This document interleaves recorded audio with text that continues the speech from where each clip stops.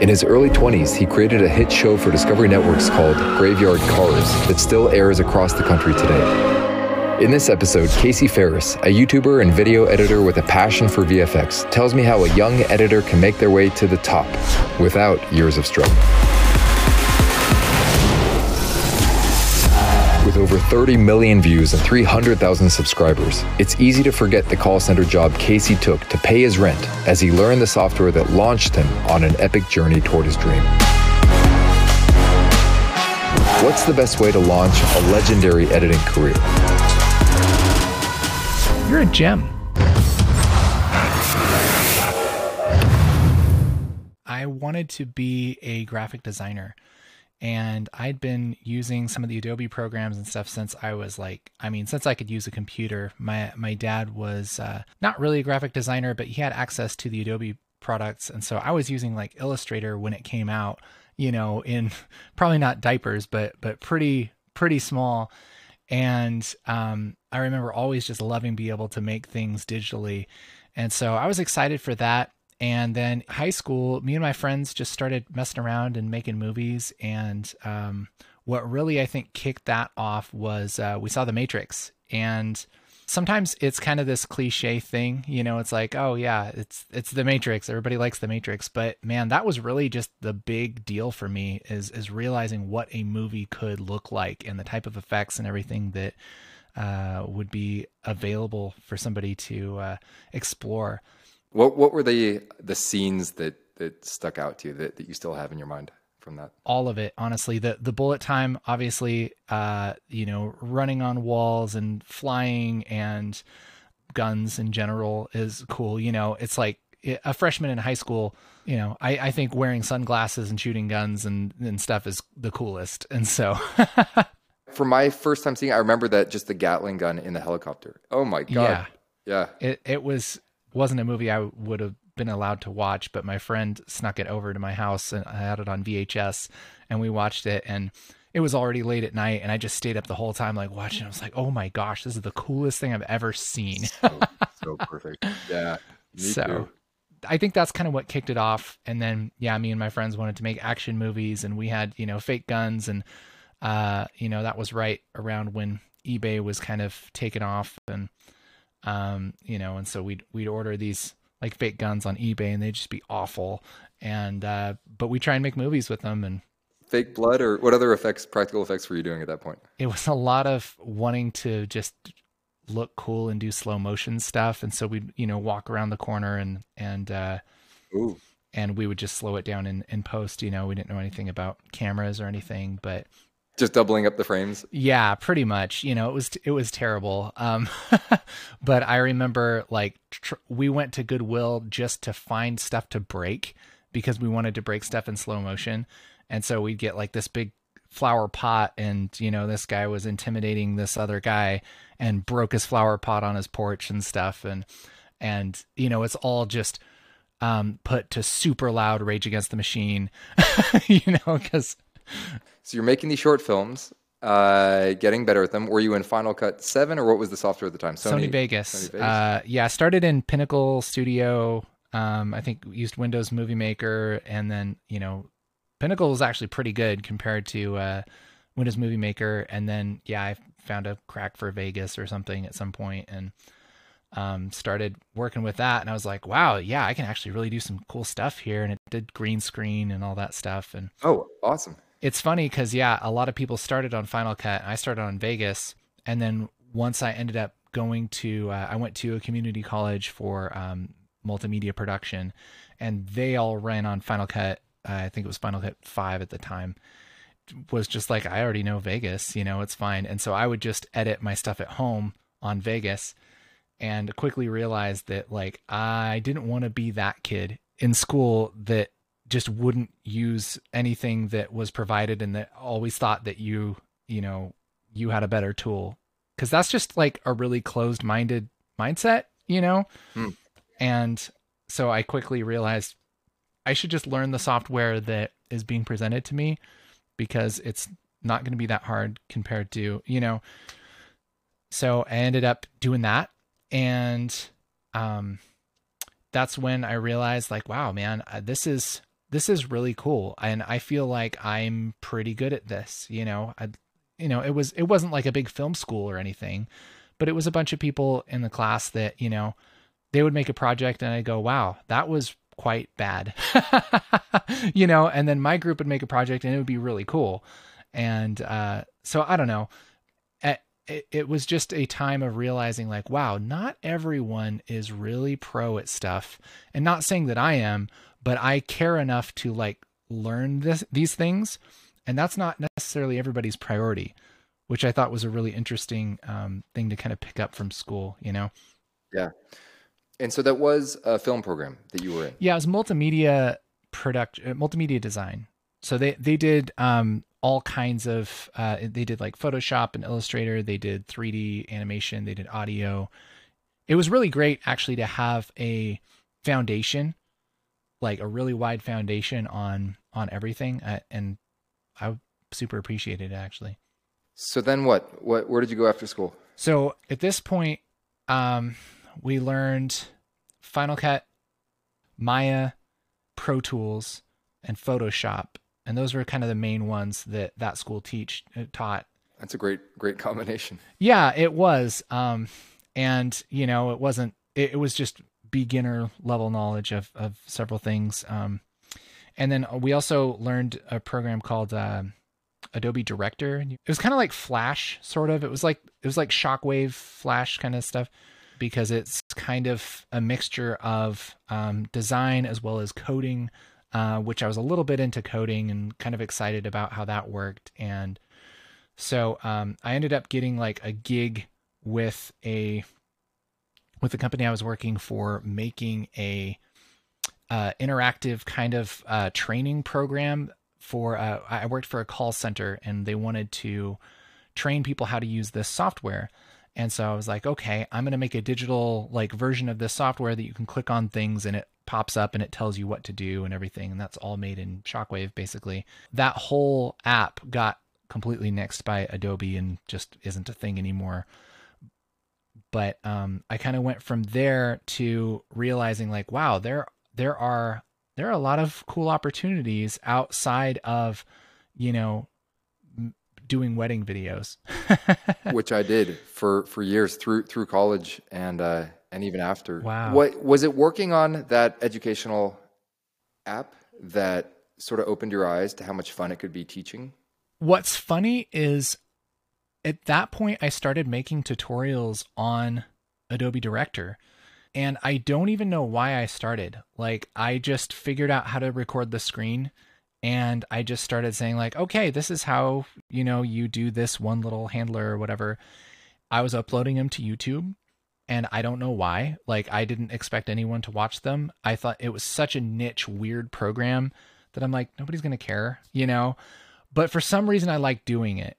And, I always thought it was interesting because like while I was doing it, I was just like, I don't even know why I'm doing this. And like my friends that were super supportive and nice, they would like watch it and they were like, wow, that's really interesting. And I was like, you don't care about this though, but that's cool that you watched it, but I realized like in school that I can learn software really quickly. I don't know why, but it's just not a problem for me to like pick up a piece of software and get really good at it. And I wish I had that. Man, it's wild. And so as I'm realizing this, I get into After Effects and I start learning a little bit from Andrew Kramer, like we all did, I'm sure. Oh yeah. And I realized two things. One is that I really like After Effects. And two is that the way that Andrew Kramer did tutorials was really entertaining. And I was like, wait a minute, like that's really fun. I'm like, I can learn stuff and teach it and also, use software that I like. Like kind of putting these little pieces together. But I ended up learning After Effects over like a couple months, and I learned it enough to get a job doing compositing for like a local TV show kind of thing. And then that ended up being a big production company, and we kind of built a company from the ground up, which is not Release the Hounds. It was a different company with a couple people, and ended up getting a reality show onto the Discovery networks and like Like we just built it completely grassroots. But it all started with me being part of this and like helping them kind of make this animation for this, for like a short part of it. What was the concept? What was the show? The show's called Graveyard Cars. I like that. Yeah. What So is it? it's basically like taking old muscle cars and bringing them back from the dead. Oh, that's awesome. Yeah. It was really, really cool. They called it the cold open. It was just the first experience that you got with this show was, you know, like this old kind of Frankenstein type of old, you know, black and white film kind of style thing where these guys go into a graveyard and they dig up this car and they bring it home and they start working on it like in Frankenstein's laboratory. And a lot of it was shot during the day, and they need day to night conversions. They needed rotoscoping. They needed to add fog and like all that stuff, add a digital moon, you know, so it looks creepy. And the car was actually buried, like fully buried underground. Yeah, they did. They didn't know how bad of an idea that was, but they went ahead and did that. That's and incredible. It did not work well. How did they get it out? Was there like a ramp? Could they eventually just get in there and turn it on and dry it out? They ended up having to dig it out with a backhoe, and like it turned into like a whole days of work thing. And that happened actually before I was there, but That's incredible. But it was pretty wild. And so you got to see, you were in the front row seat of watching a show get produced and picked up by a big network. Yeah. What was really cool, I'm really thankful for that experience because one, I honestly kind of had no business being being hired as an After Effects person. Cause like I just didn't have that much. You'd only been doing it a few months. Yeah, I just only been doing it a couple months. And so I was thankful for that. And it's a really cool show, but really like the big thing was it was me and one other guy eventually working on this show, and we had no idea what we were doing. Okay. Oh my God. Between the two of you, all the posts for the show. And so this guy had gone to the local university, University of Oregon, and did the film program there. And so he knew quite a bit. And I knew, I had my knowledge, but neither of us had made a show. Neither of us understood how to put together any kind of TV show other than just general film knowledge. We didn't know how networks worked. Like, we didn't know what format they wanted or if we were using the right cameras or anything. This was right as DSLRs were coming out. So we ended up shooting that show on the 5D Mark II and the 7D because I sold a bunch of stuff and ended up getting a 7D. And so we shot it on my personal camera and his personal camera and put together a pilot. And we're like, in our mind, what was going to happen was we're going to put this pilot together and we're going to send this off to Discovery Channel or whoever. And they were going to go, this is brilliant. Here's $1 million. Please make, 20 more episodes. And what actually happened was we put the pilot together and sent it into nowhere. And for 3 years, we didn't hear anything back. And we were just trying to make, people like our Facebook page and make YouTube videos and stuff about it. What address did it go to? Where did you send it? Just like the offices of Discovery, I guess. Wow. Okay. Yeah. We figured we could make the show ourselves and they could just air it. But we didn't know how to go about that at all. And so we were just shooting in the dark, We eventually got hooked up with a distributor who knew people at Discovery and ended up kind of working something out. And basically Discovery bought that show from us, rented that show from us for just pennies. I mean, nothing. This is Graveyard Cars. Oh, wow. Okay. Yeah. This is the first show. God. And so we finally got like them to play this 6-episode season that we made ourselves over the course of a couple of years, just being impatient. And they liked it a lot. And then they ordered a second season, and now it's in its like 12th or 13th, 15th season, something like that. I'm not there anymore. Yeah. It's still going right now. Yeah. This is amazing. What? Yeah. It was pretty crazy. Okay. And so are you a executive producer, or how are you involved in it? I'm not involved anymore. I have executive producer credit for the first 4 seasons, I think, but I ended up leaving and doing my own thing. That's wild. Did this So the second season, I imagine, paid more more than Slightly, pennies. a little bit. It was kind of one of those things where everybody involved was just so excited to make it that we're like, if we can pay our bills, let's just go, like let's make it. So it was it was definitely a labor of love for a long time. That's amazing. How did the show change in that second, third season? As I guess you were stepping back. Was that by choice? Did you want to work on other things? And Yeah, I mean, this show was like the perfect environment for learning because the way that the guy who was running it, our boss, the way that he approached things was just so much like, we're just going to go for it and learn as we go, that it created this environment where it was okay to fail and it was okay to try and just do your best. And if it doesn't work, then try something else. And that's really what we did for a few years. And I learned so much during that time, and the guys that I worked with learned so much. And so one of the things that I learned was all about color grading and color correction. And we made the pilot for the show, and it's shot on a mix of different cameras. And then I'm like, well, none of these cameras match. How do we deal with that? And that was back in the Apple Color days. Apple Color had just come out. And so I'm like, all right. And so I picked up Apple Color and kind of worked with that and ended up doing color correction. It took like 3 weeks because I had no idea what I was doing. Yep. Special monitor or just right there on your editing computer? Nope. Just on a iMac, I think.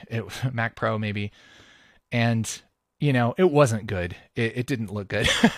But it was better than anybody else was doing around here. I was as qualified as anybody else working on the show. So that's when I realized, man, I really like color and this is really interesting to me. And so I ended up just diving into that.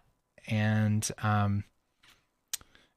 so your question was like, how did it change? Like I kind of stepped back into more of I'm doing everything role and more of I'm just going to focus on like some of the editing and color, and we're going to let other people do other things, which was my first lesson in delegating stuff. Yeah. During that first season, were you staffing up as quickly as possible? Were there directors you were bringing on, post guys? How did that work? I laugh because you would think, that sounds like a really professional, good idea. But it was all you. But it was more like, yeah, I was working on this and a couple other people would come in on the weekends. This other guy was like collecting unemployment and kind of like coming in and just volunteering. And we did that for a long time. A nationally televised show. You were just creating it. That's incredible. Yeah. You discovered this love of color. And so what happened in those following years? Couple things happened is one, we were shooting CineStyle on our Canons, which is it's like their log format. Yeah, people don't know. It's like a log format sort of for the Canon DSLRs. And so we were shooting that and we had to color correct all of that. And I realized a couple things. Like one is people don't really understand color at all. And right. Oh yeah. Some people understand it enough to know that you should shoot log, and then they don't have any idea what to do with it. And so I ended up making some presets, making some LUTs actually for the different cameras that we use on the show. And so we ended up like, I can throw this LUT on this camera and it looks pretty good. And it was speeding up our workflow and stuff. And so I ended up putting some of those LUTs up on our website and was like, hey, if anybody needs like these LUTs that kind of help with, we developed these. If you want to download them, go for it. That was about the same time that I was getting into DaVinci Resolve and starting to work on that. And that was back in Resolve 8, when it just did color and that's all. And it was quite a feat to get your project into Resolve so that you can do color, and then you'd have to export back out to whatever you were using. But even though that was awkward, the tools in Resolve were so good that I was just like, well, we have to use this. I'm dropping Apple Color because Apple Color, I never experienced Apple Color and had it work consistently. That's what you want, right? Yeah. But I ended up learning Resolve and posting these LUTs at the same time and just getting super into color stuff. And then I noticed one day that our LUTs were getting a ton of downloads. And like, we didn't have a big popular website. We weren't that great at social media. Like, it was just organic, like people finding LUTs and downloading them. Through search, or how were they finding? Yeah, through finding search. Like, it just came up. Wow. I think I made like a blog about like how we color correct our cameras and linked to the LUTs, and they found it. And I mean, it was like, I think a few hundred, like, when I checked it, it was like a couple weeks later, and it was a few hundred downloads, which was, you know, and great. Yeah. Cool. And so I ended up making our first pack for ground control, just kind of on a whim. Like, one day I was like, I don't know, let's go shoot some samples, and I'll make some color grades and put it up in a pack and sell it for $20 or something. And that wasn't really happening yet. You weren't following someone else's lead. You just, oh, that's amazing. So there was like, what was it? Vision Color had LUTs. And that's pretty much it from what I could tell. But their LUTs were general for. Yep. So you were doing more specialized, cool custom. Yeah. So this was the first LUTs that, were designed for specific cameras. Okay. This was a little bit before the Blackmagic Pocket Cinema camera came out, the first one, which was like the first camera that anyone like me could afford that shot really high quality stuff, you know, that was less than $3,000 or something. Yeah, that was a game changer. I remember we shot something on that, and we're just amazed at.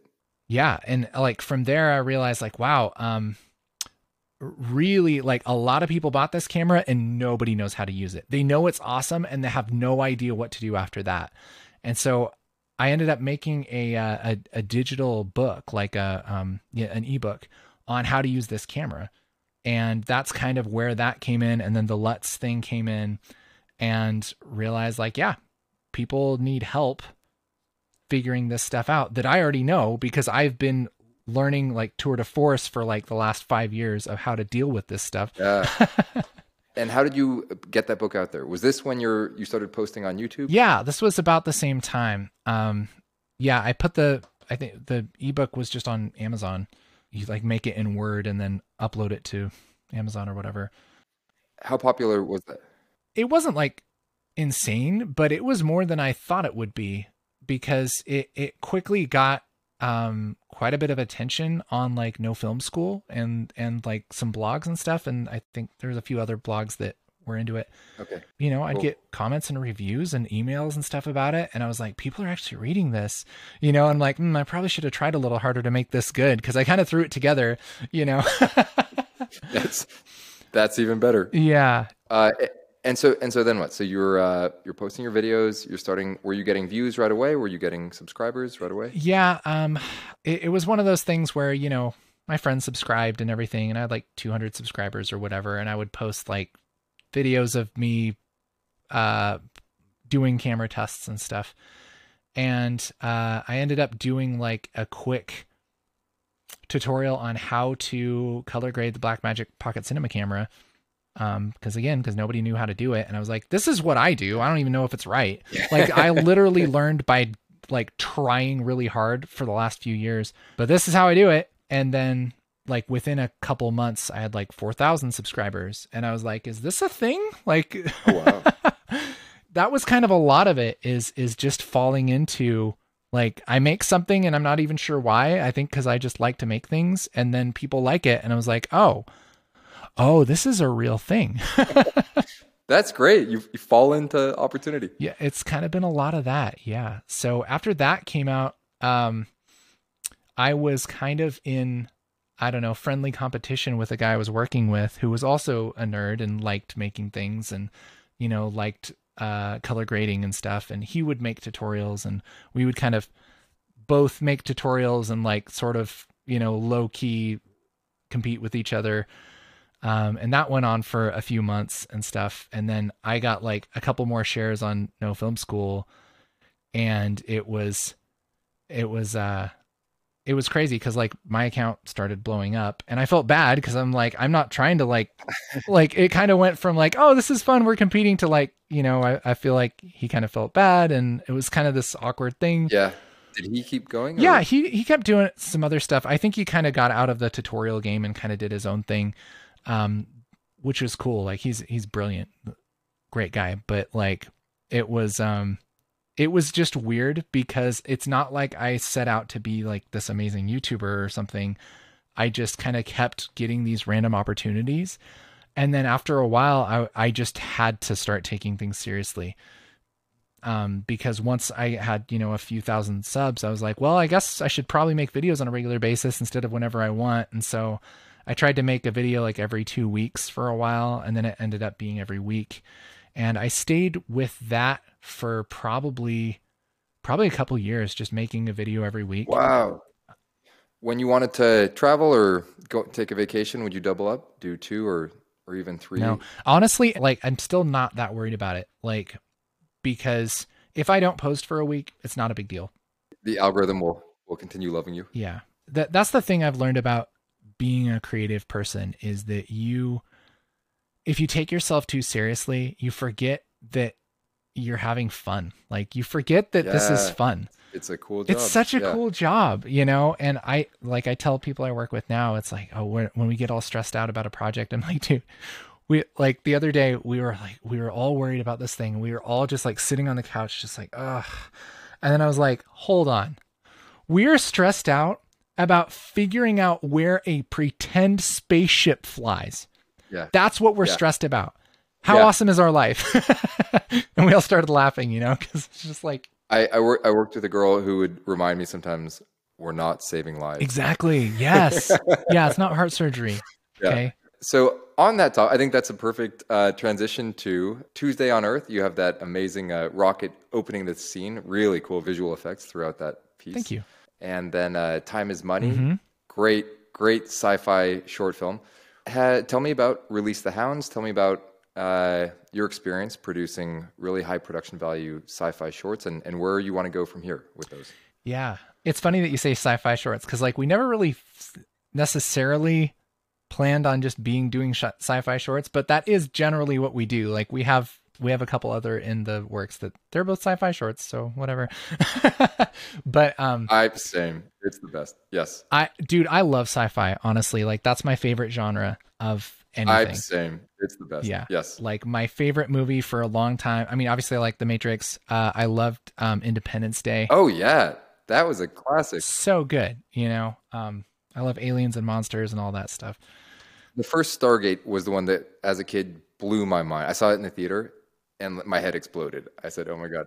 I was like, I don't know, maybe 8 or something. I dropped my wallet in the theater. I was there with my grandparents, and we left, and we get in the car, and because I was in such a daze leaving, like I was still in the movie as we're walking out. I was like, "Oh, what did I just see?"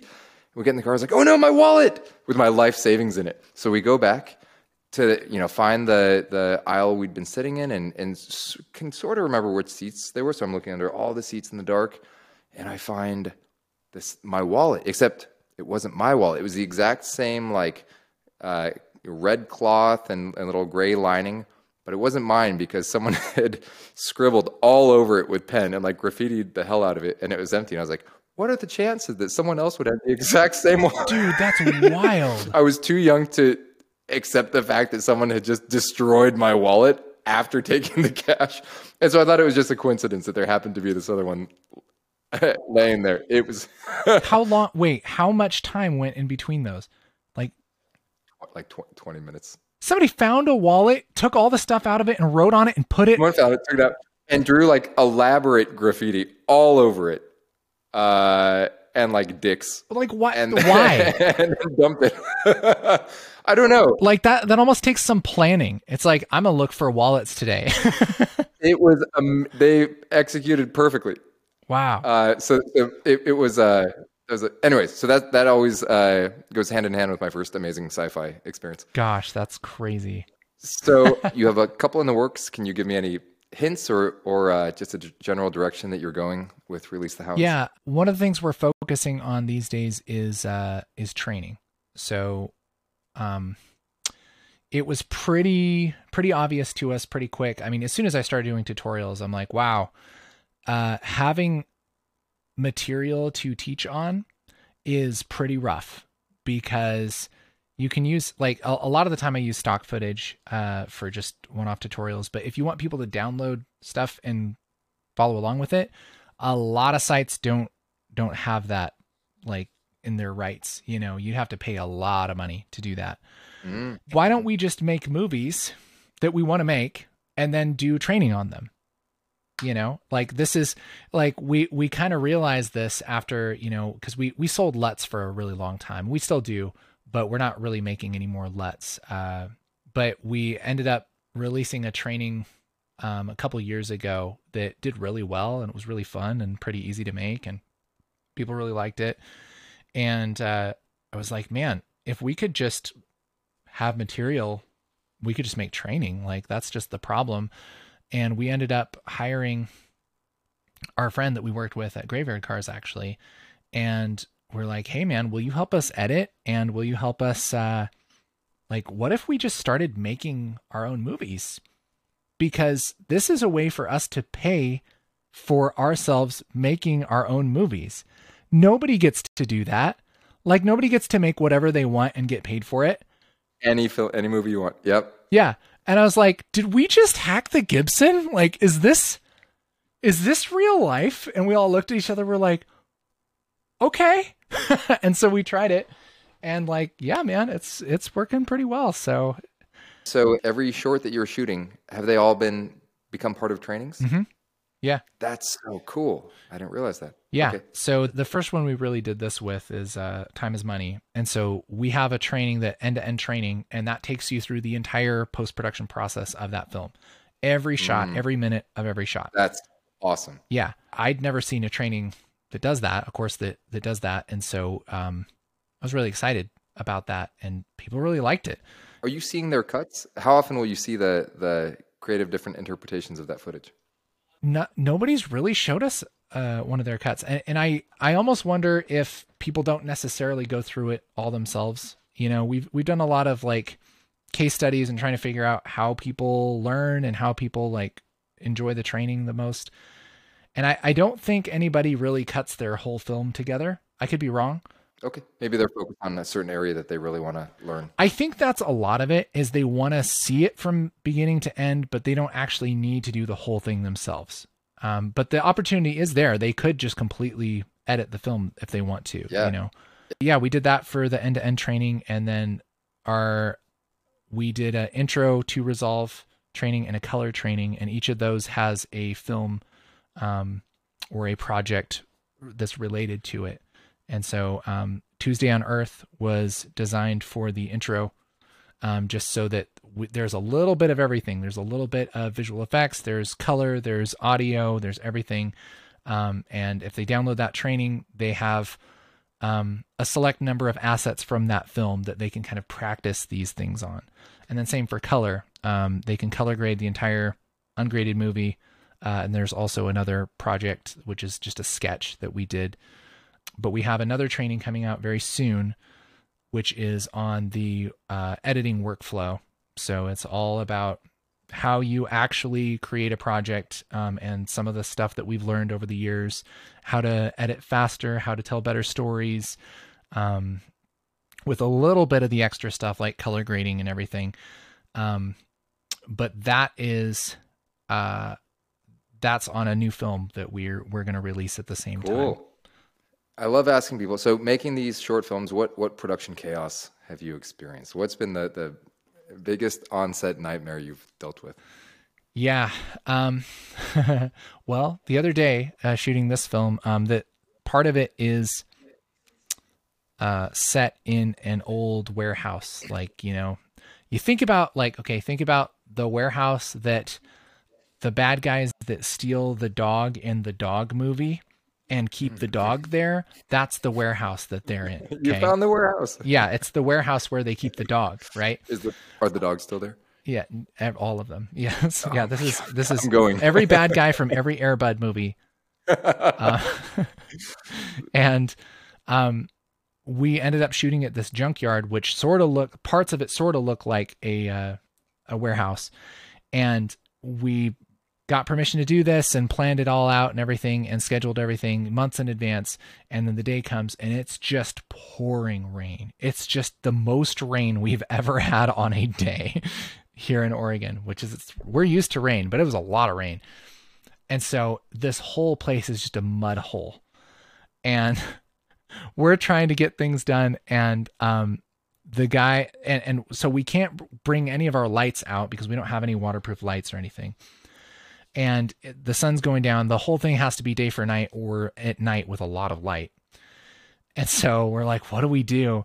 And the old guy that's like in charge of the junkyard, he's like, well, I don't know if this would help at all, but I do have this giant waterproof light,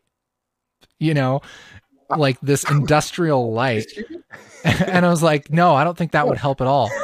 Get the light out so we can shoot.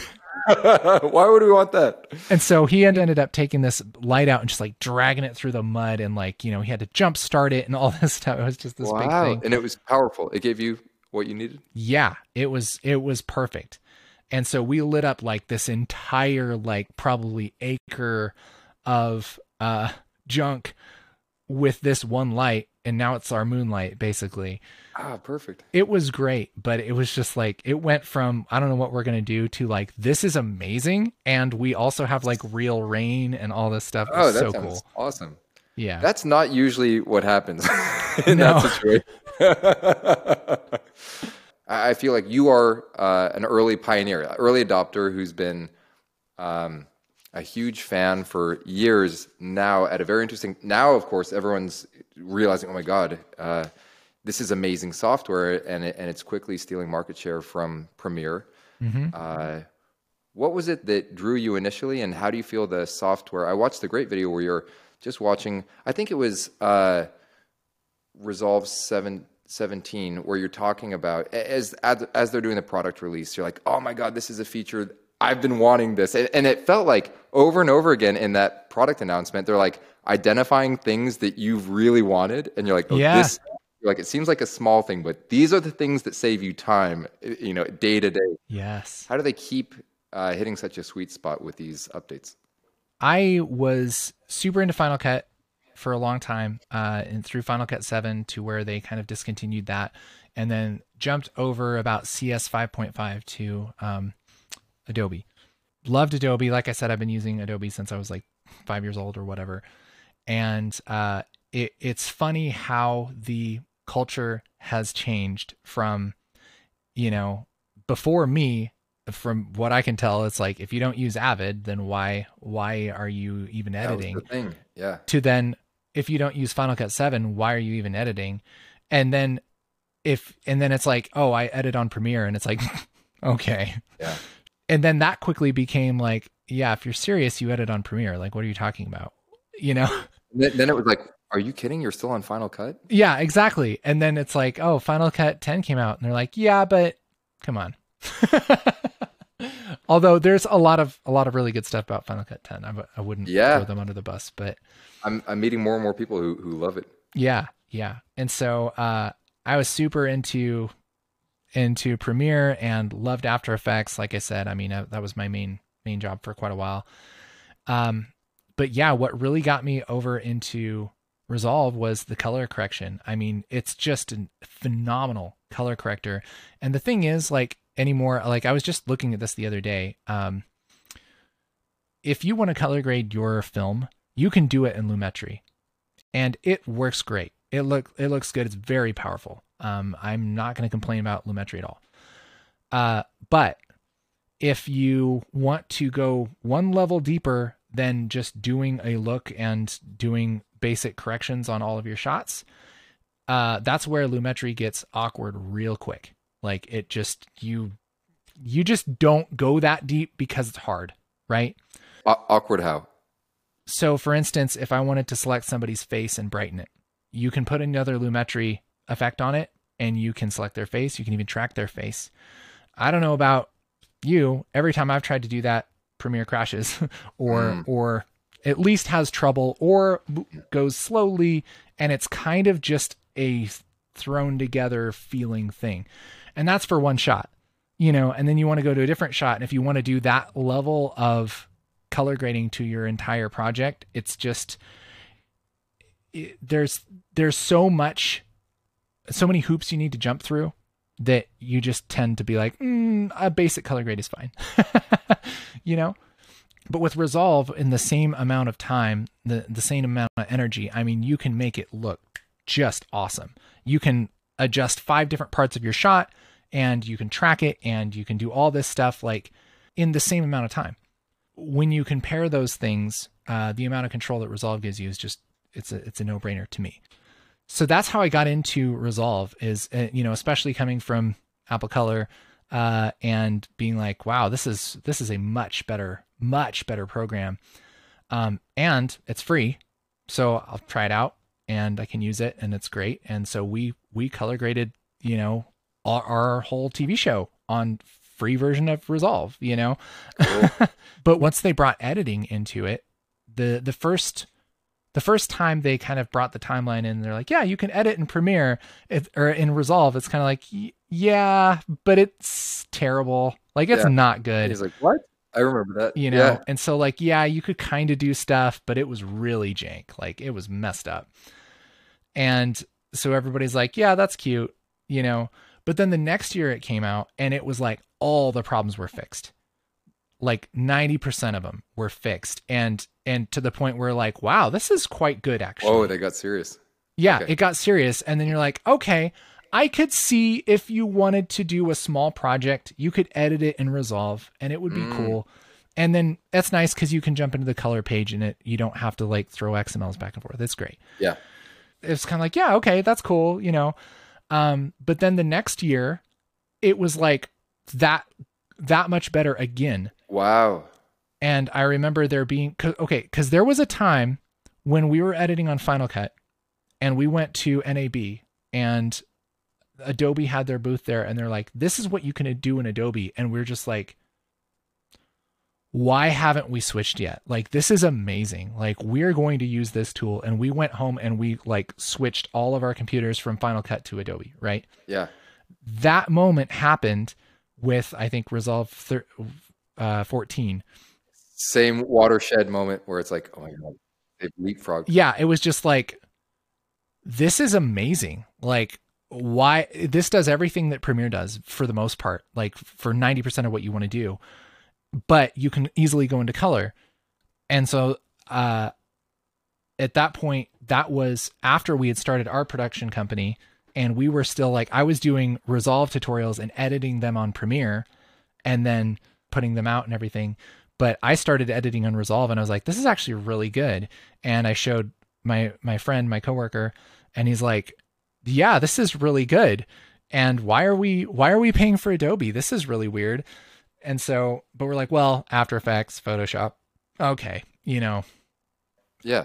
And then they basically did that thing every time they updated Resolve. Every update was just a massive. It was just a massive improvement, or they added a whole new thing.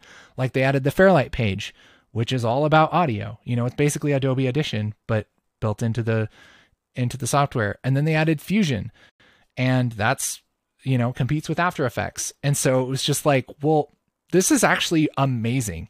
And so it was at a point where we're like, I opened up our Adobe account to like load an old project that we had.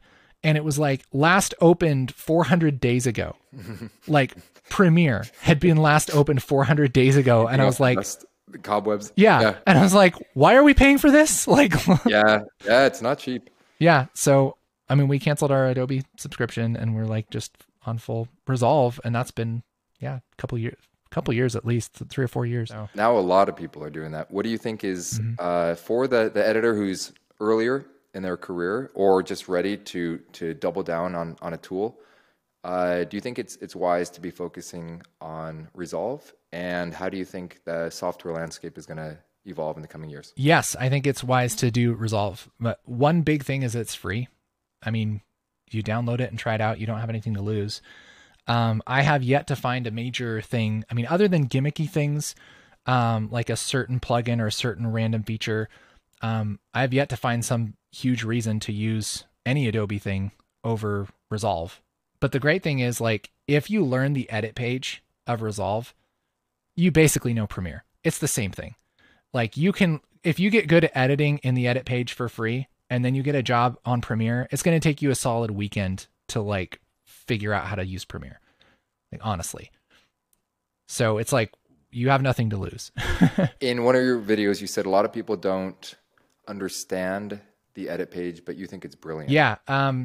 So the cut page is something that they released a couple versions ago, and it's based on the thought of saving you time and letting you edit faster. You spend a lot of time zooming into your timeline and scrolling around to find your clips. You know, you spend a lot of time double clicking on something and dragging it over.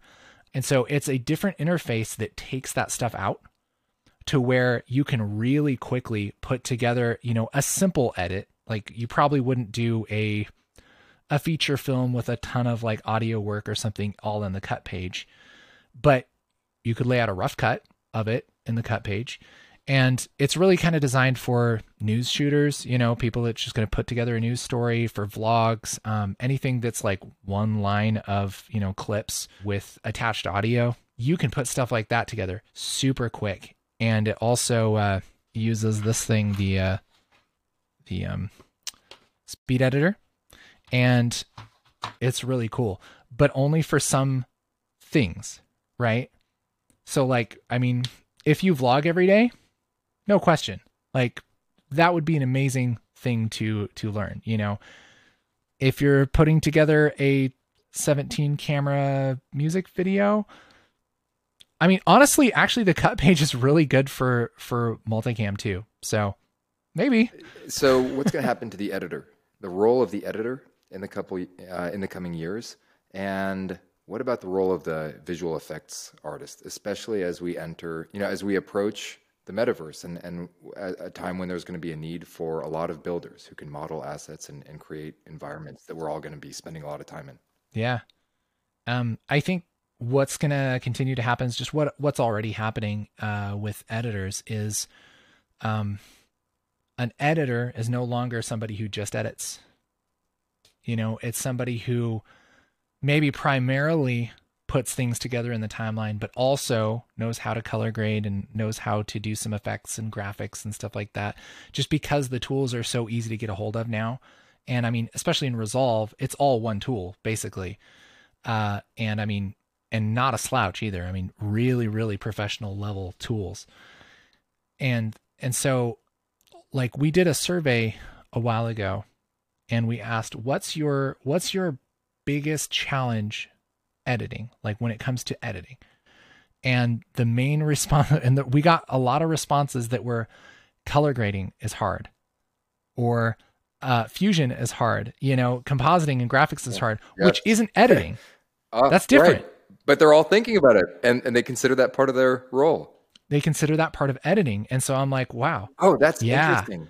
Yeah. So that was a big thing for us, because we were going to put together this like editing training, and we realized like, man, if we put this together, I don't know if anybody's going to buy it, because first of all, they don't even know if they want editing. Like people generally don't feel like, I don't feel like they need a lot of help with the editing part of editing, because they figure it's just part of the big thing, you know, and what they really need help with is color grading and stuff. And if we make a editing class and they buy it and it doesn't include color grading, they're going to say, I thought you were teaching me editing. Oh, that's wild. I love that. So yeah. And this is something I've talked about with a few people on this show recently, is what used to be such siloed roles in recent years are very much becoming, you know, the expectation is changing to you need to know how to do all of these things. We filmed a course and are in post on it right now it's called The Art of the Trailer. And it's taught by a guy who runs one of the big Hollywood movie trailer studios. And something he said, which has really stuck with me, is that the editor of, you know, the star editor that they're looking to hire is not just an editor. It is that predator or that what the one man band or the one woman band who has the creative mind. They can think about the concept, they can write it, they can pitch it to the team or to the client.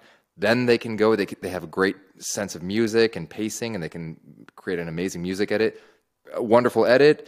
They can copyright, as necessary. Sometimes they'll be writing pieces of creative content that then that agency will have access to the actors from the movie to go out and shoot additional content that wasn't even in the film, or record voiceover that this editor has written for that trailer. Yeah. And then, of course, they're fluent in motion design. They can help design the look for those titles and be involved with the color. And I think for them, it's still going to a colorist. But I think it's so interesting to see this transition as people are empowered by all these now increasingly free tools. Like you mentioned before we started recording, Blender is another free, amazing piece of 3D software. I think we're just going to see more and more of that, I mean, and that's the thing is like, now we live in this environment where, a 12-year-old kid can get on YouTube and learn how to use the most professional tools available. Yeah, you can do anything. It's like, if you have a gaming PC, you can do anything for free. So now, looking at that 12-year-old kid, let's say they're in Blender, they're creating like amazing 3D assets that they're modeling.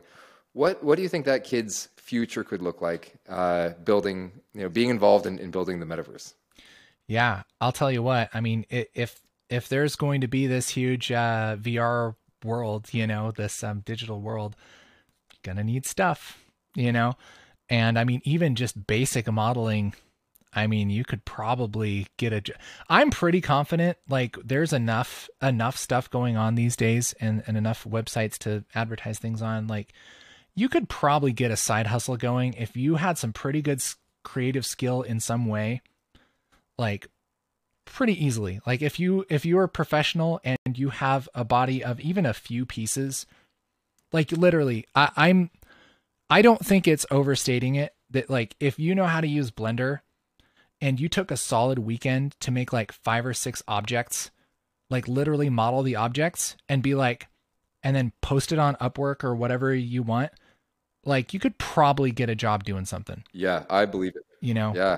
You could get gigs, What is one thing that your hundreds of thousands of subscribers don't know about you?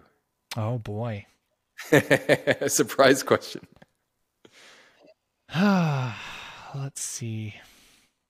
One thing that they don't know about me. I feel like I'm a pretty open book for the most part. Okay.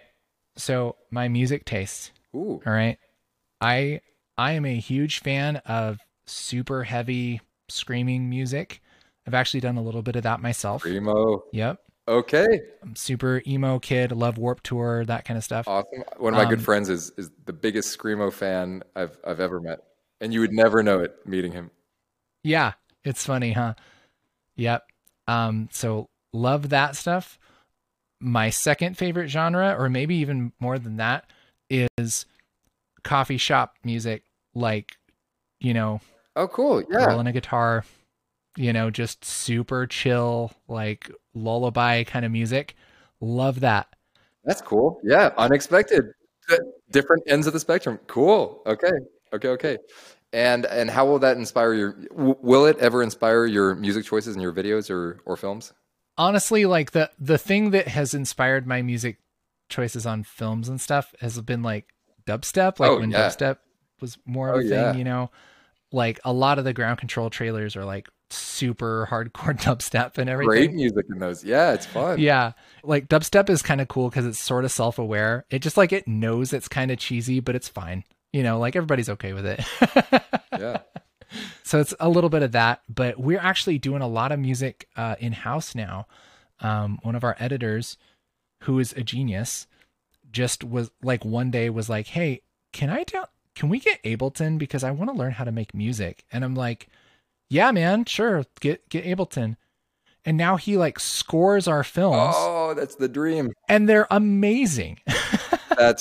You're so lucky. That is awesome. Yeah, it's just like, dude, how have you been holding out on us for years? Like, and you're just this amazing composer randomly. Good composers are so hard to find Yeah. and so expensive when you do find them. Yeah. Yeah. That's awesome. Well, it's like everything that we make, we want to be able to let somebody download and use for their own stuff, you know. Right. So you'll have full rights over that music. Yeah, we can't use a stock music site. We have to have it made. Yeah. Oh, that's perfect. Yeah. How cool. Well, Casey, this was great. Thank you for a really interesting interview. A lot to think about here. And so you mentioned a little bit about what you're working on, but in a couple of words, what can we look forward to? Basically, we're trying to make it so people don't have anything in the way of them being able to be creative, right? So like our 5-year plan or whatever is that we want to be able to teach the most accessible and high quality software, so that people can make whatever they want. That's the deal. I love it when people are free to be creative. So, I mean, more tutorials on Resolve for free, more in-depth training for free in Resolve. We're going to be getting into Blender. We're going to be getting into Unreal Engine. Oh, cool. Which are all free, amazing pieces of software, you know. And if there's another piece of software that comes out that's amazing when it comes to post-production and stuff, we're probably going to be into it in some way. You'll be teaching it.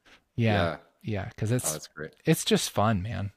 Well, it shows that energy comes through in your videos. So looking forward to those. Thank you. And we'll talk more soon. Thanks, man.